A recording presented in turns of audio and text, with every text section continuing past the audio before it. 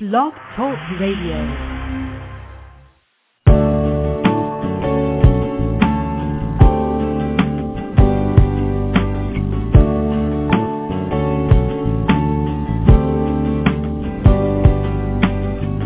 From Lives in the Balance, the nonprofit organization committed to advocating on behalf of behaviorally challenging kids and their caregivers, this is Dr. Ross Green. Welcome to Collaborative Problem Solving at School. I'm delighted that you were able to join in. This program airs live each Monday at 3:30 p.m. Eastern Time during the school year. We explore a variety of topics aimed at helping you better understand and help challenging students and implement the collaborative problem-solving approach in your classroom and your school. If you have a question or comment, call 646-727-2691. If you call in, you'll be muted until I bring you on the air. And now, let's talk about challenging kids and how we can help them. Well, hello there. Here we go again. Welcome to the program. Well, we're in full swing here with the school year now. It's October. There's no doubt about it. You're in deep now, and a whole bunch of months ahead of you to, we could have this be a productive next 8 months with the challenging kids who are in our schools. We could finally, at long last, figure out what their lagging skills are so we have the right lenses on. We could figure out what their unsolved problems are, figure out which ones we're going to work on first, have our agenda for the year laid out there for us. We could start solving problems and, collaboratively, of course, and indirectly teaching these kids the skills they're lacking. And then by June, have a bunch of problems solved, and if we do that collaboratively, have a bunch of skills taught. Or we could spend the next 8 months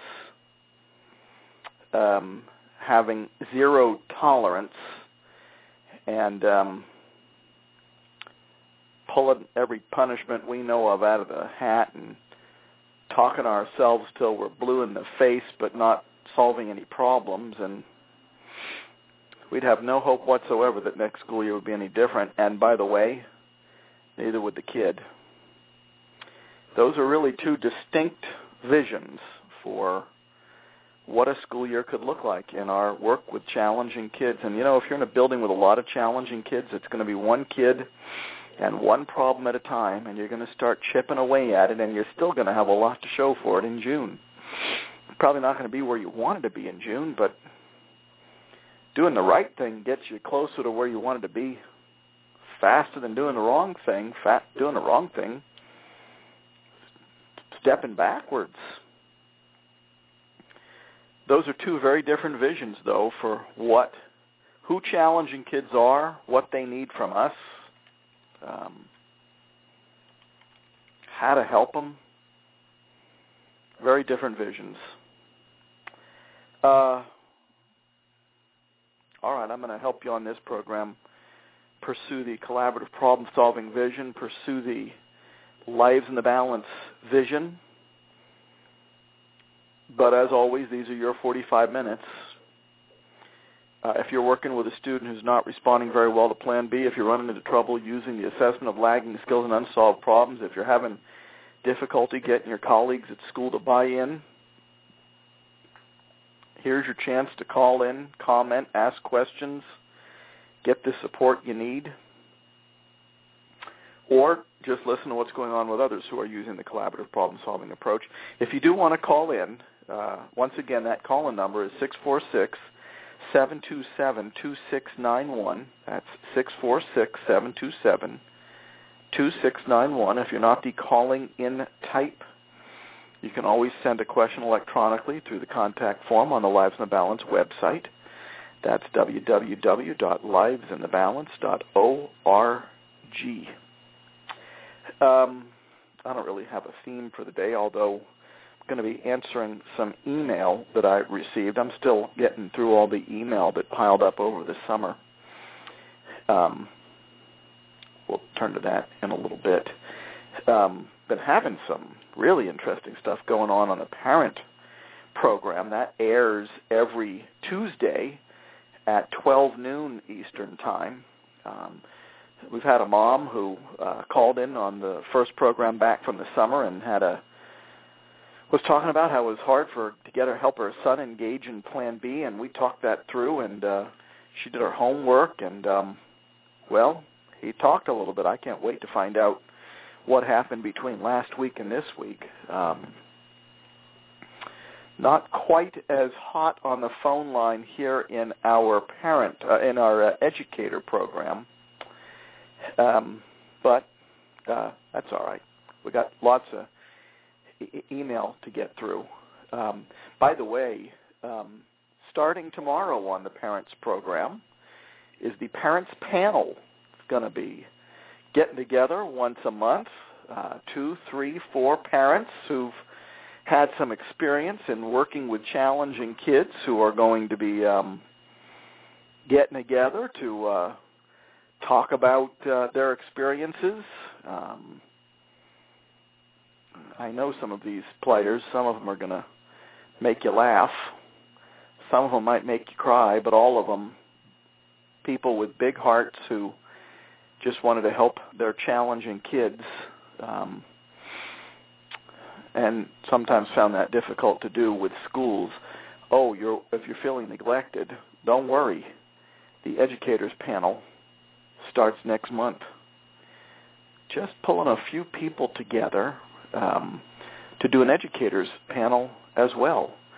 And the educators will get together once a month, too. Cool, eh? All right, let's go to the email a little bit. Here's one. I have a 7-year-old son, says the writer. Does that sound like it should be the Parents program? Hang in there. I agree with the Plan B approach, and the folks at school are trying to use it. However, I'm confused about one point. I understand it will take time for these staff to get proficient and will make mistakes. What happens when they make mistakes and my son reacts in a negative manner? Are consequences still given? The million-dollar question. The psychologist said it was left to district policy. Well, now there's... Policies tend not to be highly individualized. Policies don't have us thinking, what does this kid need? What's the right thing for us to do for this kid? Policies are sort of like legislation.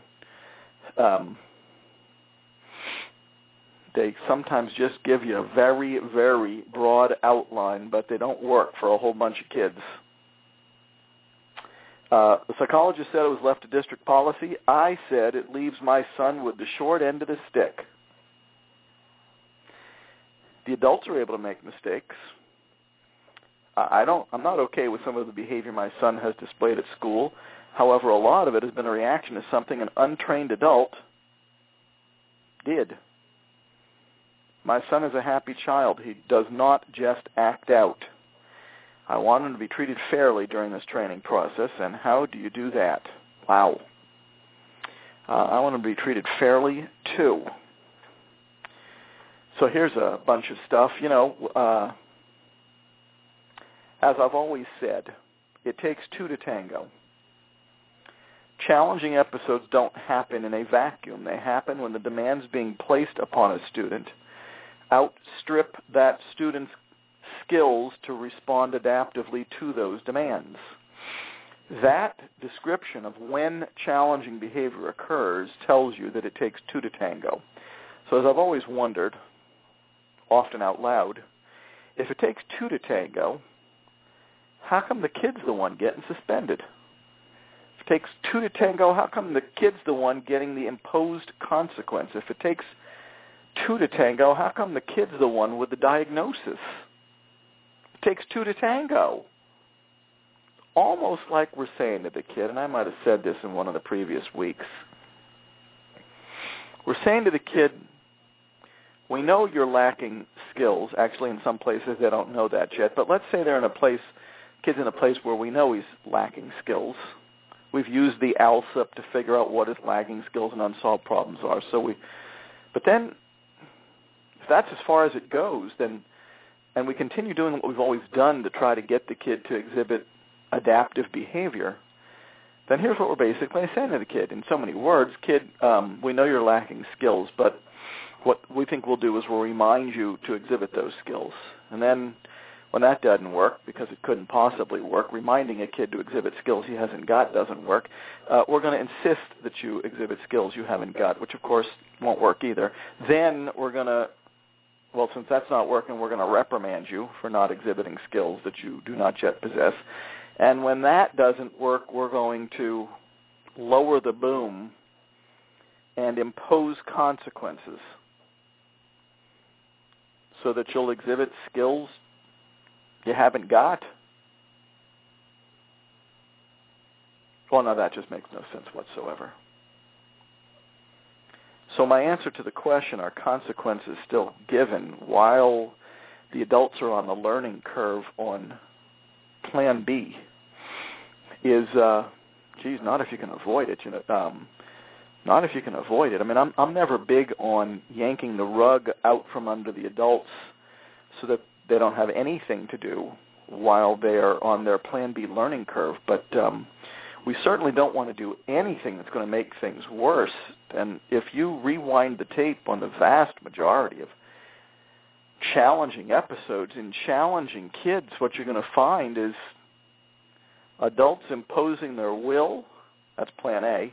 And then when the kid gets upset, adults consequencing the kid for getting upset over the Plan A that the adult imposed and that we pretty much could have guaranteed was going to get the kid upset. When you look at it that way, the whole thing just doesn't make any sense. So bottom line is, there's some things consequences do well.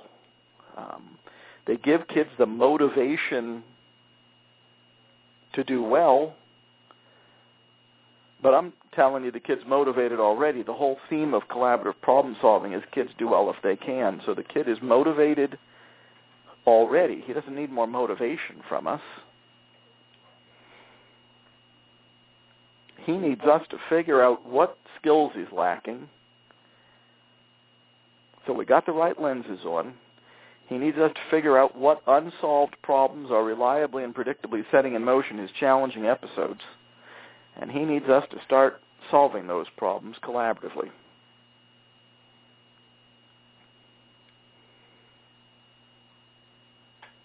But it's always tricky.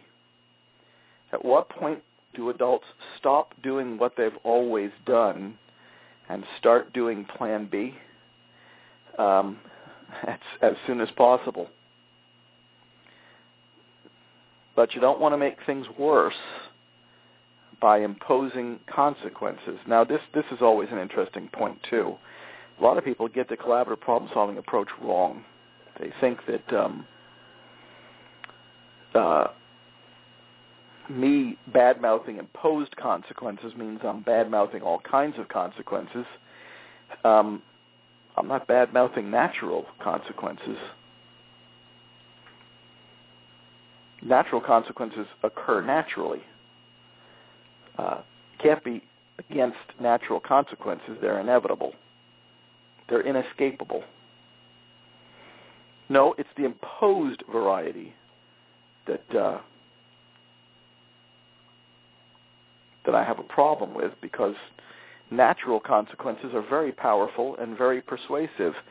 And kids with social, emotional, and behavioral challenges have suffered more natural consequences than most of us will experience in a lifetime. What's the natural consequence of having social difficulties? Having no friends. That's not an imposed consequence. That's what happens naturally, and it's very powerful, and it's very persuasive.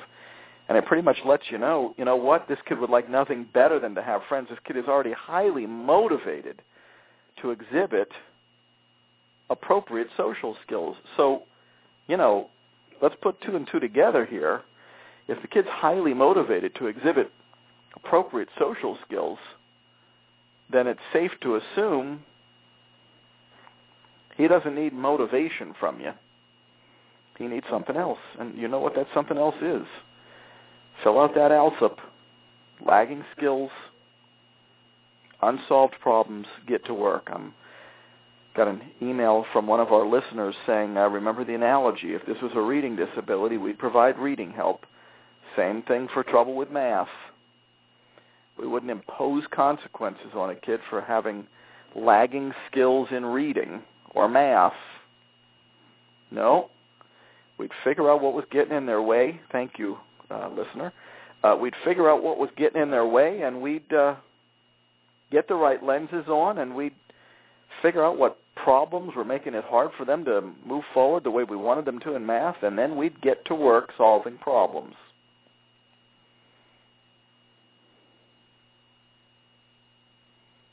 Big downside to consequences. Some of challenging kids' worst moments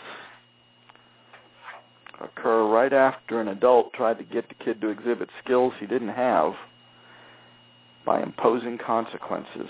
So to this mom, I hope it's going well since you wrote this email. It was about a month ago, longer.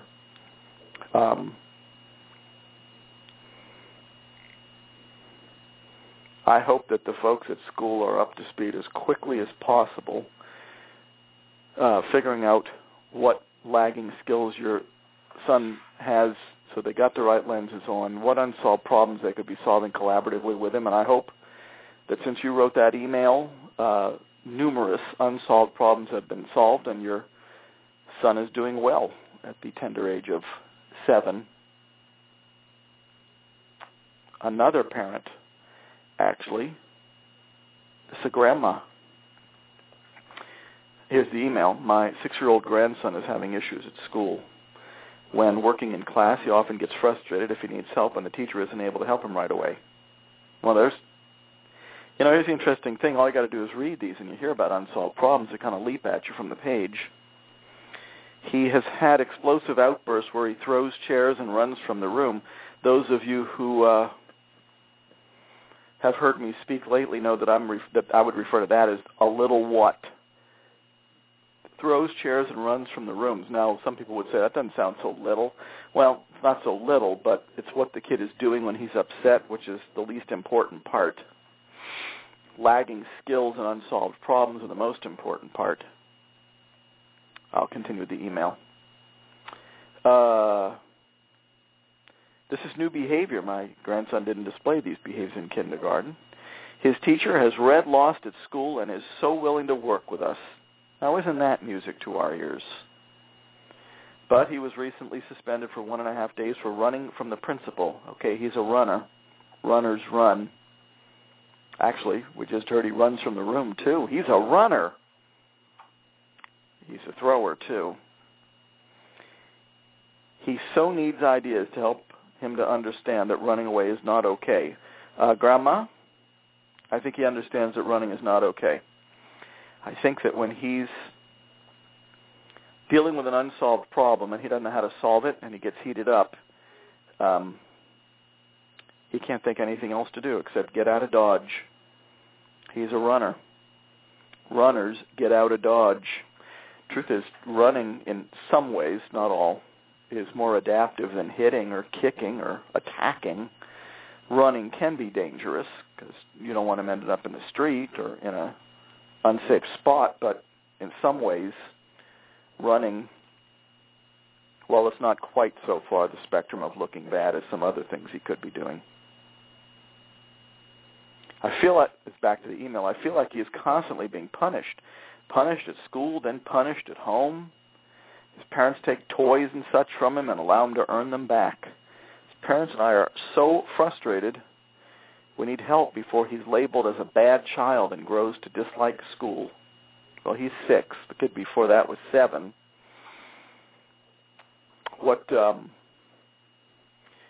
This is frustrating all the way around. Seeing things not get better is frustrating all the way around. Having punishment be the default intervention is frustrating all the way around. There's only a finite number of things that punishment fixes. Punishment once again, I'll give a kid extrinsic motivation, but that assumes he wasn't motivated in the first place. We've already put that one to rest today. Punishment can be an effective teaching tool, but I'm sitting here saying I think that this kid, and this is every challenging kid I've worked with practically, who knew that their challenging behavior was not something they ought be doing. This is not an issue of lacking knowledge. These kids have the knowledge. They know right from wrong. This is why I'm not a huge fan of spending lots of time in our schools teaching kids the basic lessons about right from wrong. They all know them. The challenging kids know the basic lessons about right from wrong, and the not-so-challenging kids know the basic lessons about right from wrong. They all know the basic lessons about right from wrong. They all know what our expectations are. I don't recommend that people spend a lot of time reviewing the expectations. Not a terrible idea to do once or twice, but not something to get too caught up in. So, you know the answer to this. If challenging kids know right from wrong and the not-so-challenging kids know right from wrong, then how come the not-so-challenging kids are doing right and not wrong, and the challenging ones are doing wrong along with right? What have the not-so-challenging ones got that the challenging ones don't got? Pardon my French. Skills. They all know right from wrong. They all know our expectations. It's just that some have the skills to pull it off and some don't. Some have the skills to perform what they know and some don't. Punishment doesn't fix any of that because they already know. This is why it's so puzzling that punishment is the default intervention. It's so narrow in terms of what it accomplishes. And it's got a big downside. And for those of you who think of yourselves as not punishment people but reward people, they're cut from the exact same bolt of cloth.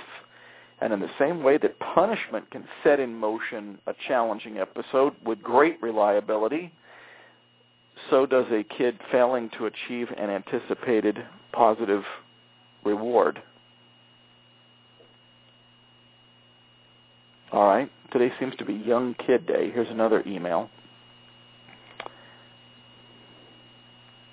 I've been working in a child care facility with a 4-year-old child who fits perfectly in the descriptions you give in your book.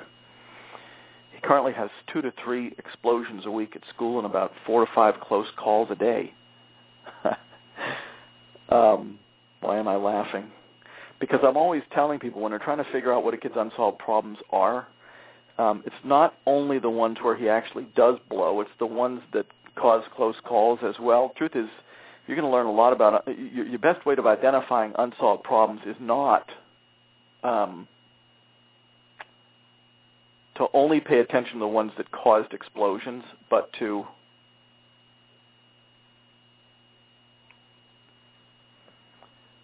pay attention to the ones that almost caused them too. Any disagreement, any conflict worthy of our attention. Back to the email. He has difficulty defining his emotions, explaining his concern, and coming up with solutions, both because he's only 4 and because he has difficulty expressing himself. Doing proactive Plan B is difficult because he can't generate solutions or remember them later. His explosions usually result from boredom. All right, now there's a specific, actually it's an unsolved problem, but not a very specific one. He has a hard time choosing an activity. There's an unsolved problem, but we'd want to be even more specific than that. And gets frustrated when he can't complete a task perfectly.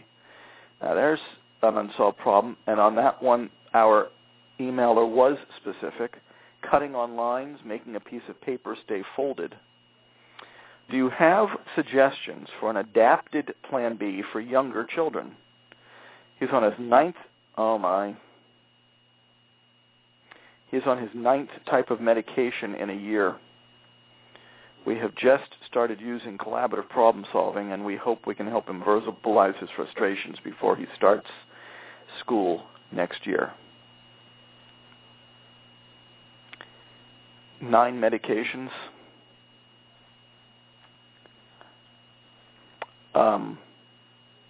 It's a lot of medication,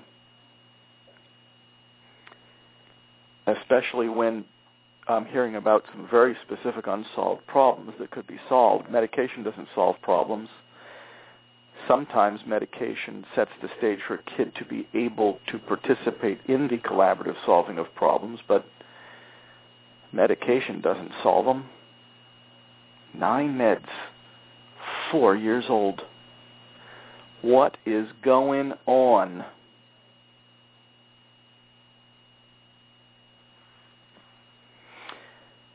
Let's go back to the middle of the email because that's the stuff that I wanted to talk about.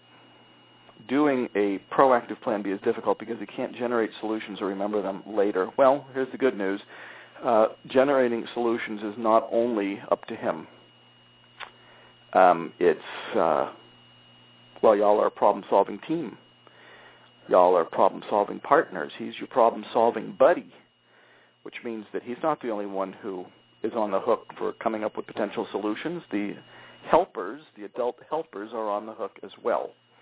One of the things that sometimes goes wrong in Plan B, and I don't know if that's true in this case or not because I don't have the details that I need, but sometimes adults come to the misconception that it's the kid's job to think of the solutions. It is not the kid's job to think of the solutions. It's y'all's job to think of the solutions.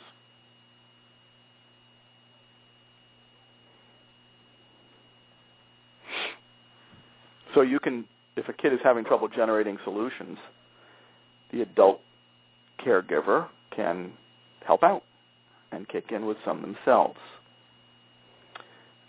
He has difficulty defining his emotions, expressing his concern, and coming up with solutions, both because he is only 4 and because he has difficulty expressing himself. Okay, well, I don't know if the fact that he's 4 is that meaningful. I've worked with many 4-year-olds whose communication skills were intact, who were able to participate in Plan B just fine. So I think it has more to do with the communication skills, which we're hearing a little bit about, difficulty expressing himself, difficulty defining his emotions. Quite frankly, I don't know if he has to define his emotions to participate in problem solving, so I'm not sure that one is so crucial. But if we adults pay close attention to the specific conditions in which a kid is becoming challenging, and this emailer has given us some examples. Boredom, we would want more details on that. Choosing an activity, we would want more details on that. Difficulty completing a task perfectly, cutting on lines, making a piece of paper stay folded. Boy, we got at least 4, some of them pretty specific, unsolved problems right there. That organizes the effort. That helps adults feel less overwhelmed because now we know what problems need to be solved to dramatically reduce a kid's challenging behavior, and it helps the kid know what we're working on. As I've always said, one of the big reasons the unsolved problems of kids remain unsolved, the unsolved problems of challenging kids in particular, is because we weren't specific enough about what problems we were trying to solve in the first place. And so it was a rather nebulous approach to problem solving in which, in many cases, we weren't working on anything at all. Too vague. So we have some very specific unsolved problems here. But if we didn't, then it's possible to train a kid a very basic vocabulary to help him articulate his concerns. We could, if we were really ambitious, and if his communication skills were that impaired, even if they weren't that impaired, we could do up some pictures to show what unsolved problems are frequently getting in his way. Could, the sky's the limit on creativity here. One of the things I'm often asking is, how is the kid communicating now? However he's communicating now might provide us with a mechanism for him to communicate about 2 things in particular: unsolved problems and his concerns about them, and solutions to them. But if a kid has no communication skills at all, Well, there's no such thing. Kids are always communicating something. They're just not always communicating those somethings in ways that are preferable to us adults. We adults prefer words. Not every kid has words. You can do collaborative problem solving even if a kid doesn't have words. Just got to find a way for him to communicate about two things in particular: his concerns about specific unsolved problems and solutions to those unsolved problems. This email suggests that the Plan B that's being done is of the proactive variety. That's a good thing in many kids, though. Kids who look like they're having trouble communicating in emergency Plan B don't have that much trouble communicating in proactive Plan B because the heat's off and we got time.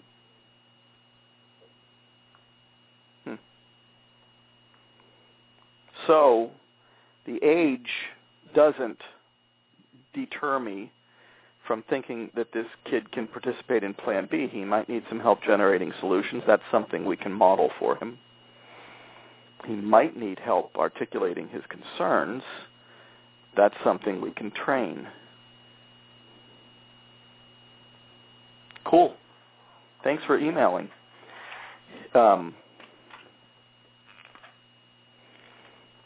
Lots of unsolved problems to work on there. Now you know it's not the close calls that matter. It's just anything that gets him agitated, anything that's a disagreement. All right, here's a rather touching email about I guess it is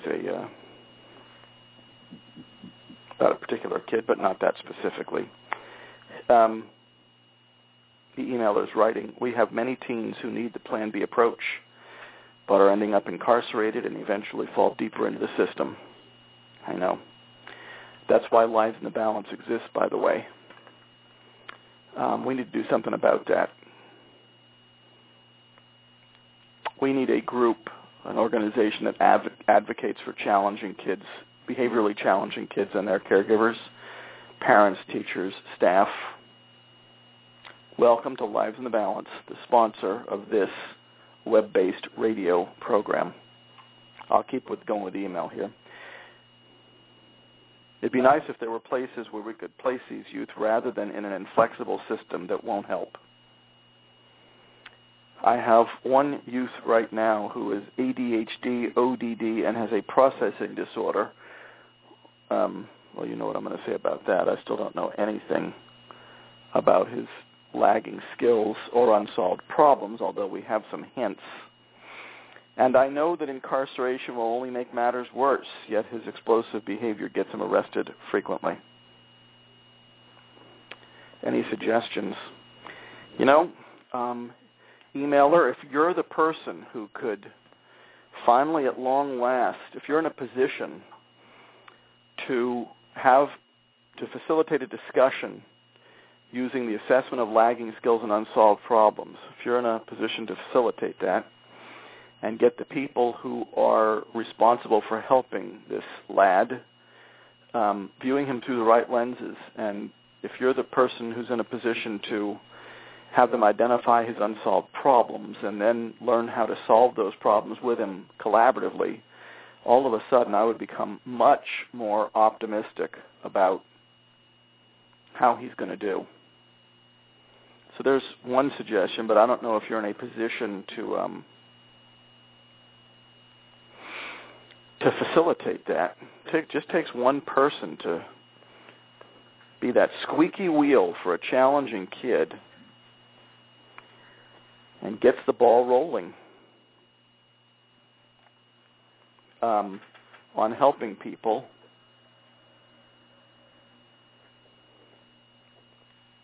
get the right lenses on and start doing something differently than what has been done to this kid all along. Challenging kids are the most over-punished, over-corrected, over-directed kids there are. It's not that they haven't been punished. It's not that they haven't been corrected. It's not that they haven't been directed. They've had that stuff happen in ample supply. The problem is those interventions don't fix what's broke. One of the things that's broke is the lenses that adults are viewing these kids through. These kids are frequently treated in ways that are just unconscionable by adults with the best of intentions who simply have on the wrong lenses because they haven't heard of collaborative problem solving. So if you're the person who can facilitate helping people sit down and discuss for 40 to 50 minutes, 20 minutes the kid's lagging skills, 20 minutes the kid's unsolved problems, you will have done him the favor of a lifetime.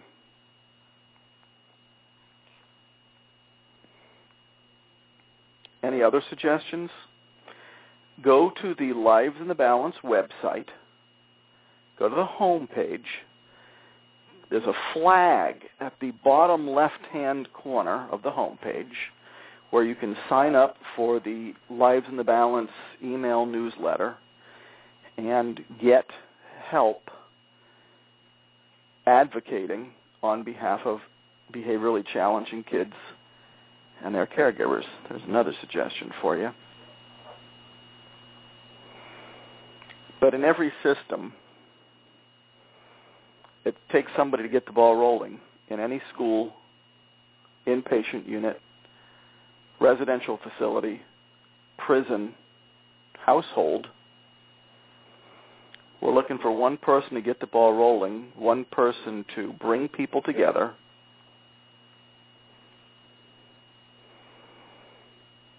look at the data, look at what is being done right now, take a good, honest look at whether it's working, start the hard discussions of what can be done to make things better. Here's the good news. Discussions about how to make things better shouldn't cause people to break out in hives in any facility, in any household. You're always looking to make things better, but sometimes making things better when it comes to looking through honest lenses at what we're doing now. You know, old habits die hard. Culture changes are not easy to achieve. So people can be particularly defensive when they have their style of discipline questioned. Some of that's just habit, and some of it's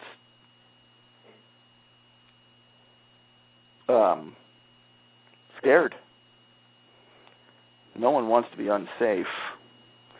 Of course, the longer you stick with what's not working, the more unsafe you feel.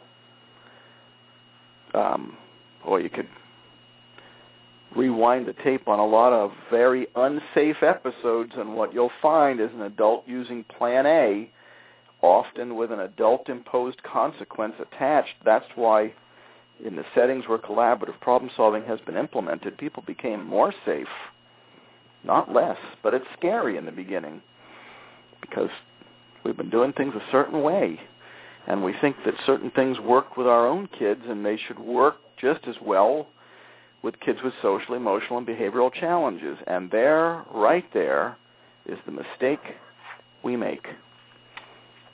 Thinking that what worked for a kid who isn't lacking the skills of flexibility, adaptability, frustration tolerance, and problem solving is going to work with one who is lacking those skills. There's the big mistake. The mistake is in thinking that, well, personally I think that one mistake is in thinking that rewarding and punishing worked for the not-so-challenging ones. I'm not so sure that it worked. I'm pretty sure they're just the ones who have the skills to survive it. But it sure isn't working for the kids who are getting it the most, the ones in our schools and our other facilities with social, emotional, and behavioral challenges. So this emailer is a bit, dismayed by what she sees going on out there, and I'm dismayed by it too. And Lives in the Balance exists to help people feel like there's actually something they can do about it. So, if you can't be the person who in your facility gets the conversation going, first of all, there's a lot of people out there who've already done that, and things are moving in the right direction in their facility now as a result of their efforts. But if you can't be that person, if you're not in a position to do that, sign up for the Lives in the Balance newsletter on the home page next to the flag. Just click on it. It'll have you enter your email address, and you'll get information from us about how to advocate on behalf of challenging kids and their caregivers in your community. And we're going to get the job done. Well, that is all the emails that I have for today. But we sure have covered wide-ranging topics. Hope the program has been helpful to you today. And, I need to mention, there is no program next week. It's Columbus Day. And most folks are out of school. And so there is no Blog Talk Radio collaborative problem solving for educators next Monday, October 11th.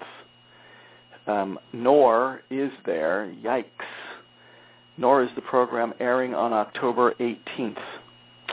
I didn't realize we were taking 2 weeks off, but I'm not booking talks for myself anymore on Mondays, but this is one that was booked quite some time ago, and actually I'm glad I'm going to be going there. It's an ADHD conference at the University of Alabama in Tuscaloosa, and I get to hang out with some old friends there and talk about how collaborative problem solving is very applicable to kids who carry that diagnosis. So we, unfortunately, this early in the school year, have to take 2 weeks off from the radio program for parents, but there aren't many other Mondays that we won't be on.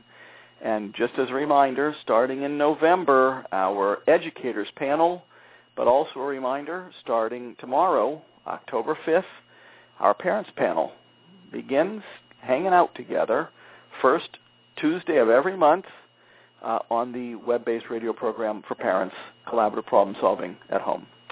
Okay, I think that's going to do it for us today. Going to be a little bit while before we talk to each other again, but we'll survive. And in the meantime, good luck with what you're doing at your school to get collaborative problem solving rolling. Talk to you in about 3 weeks.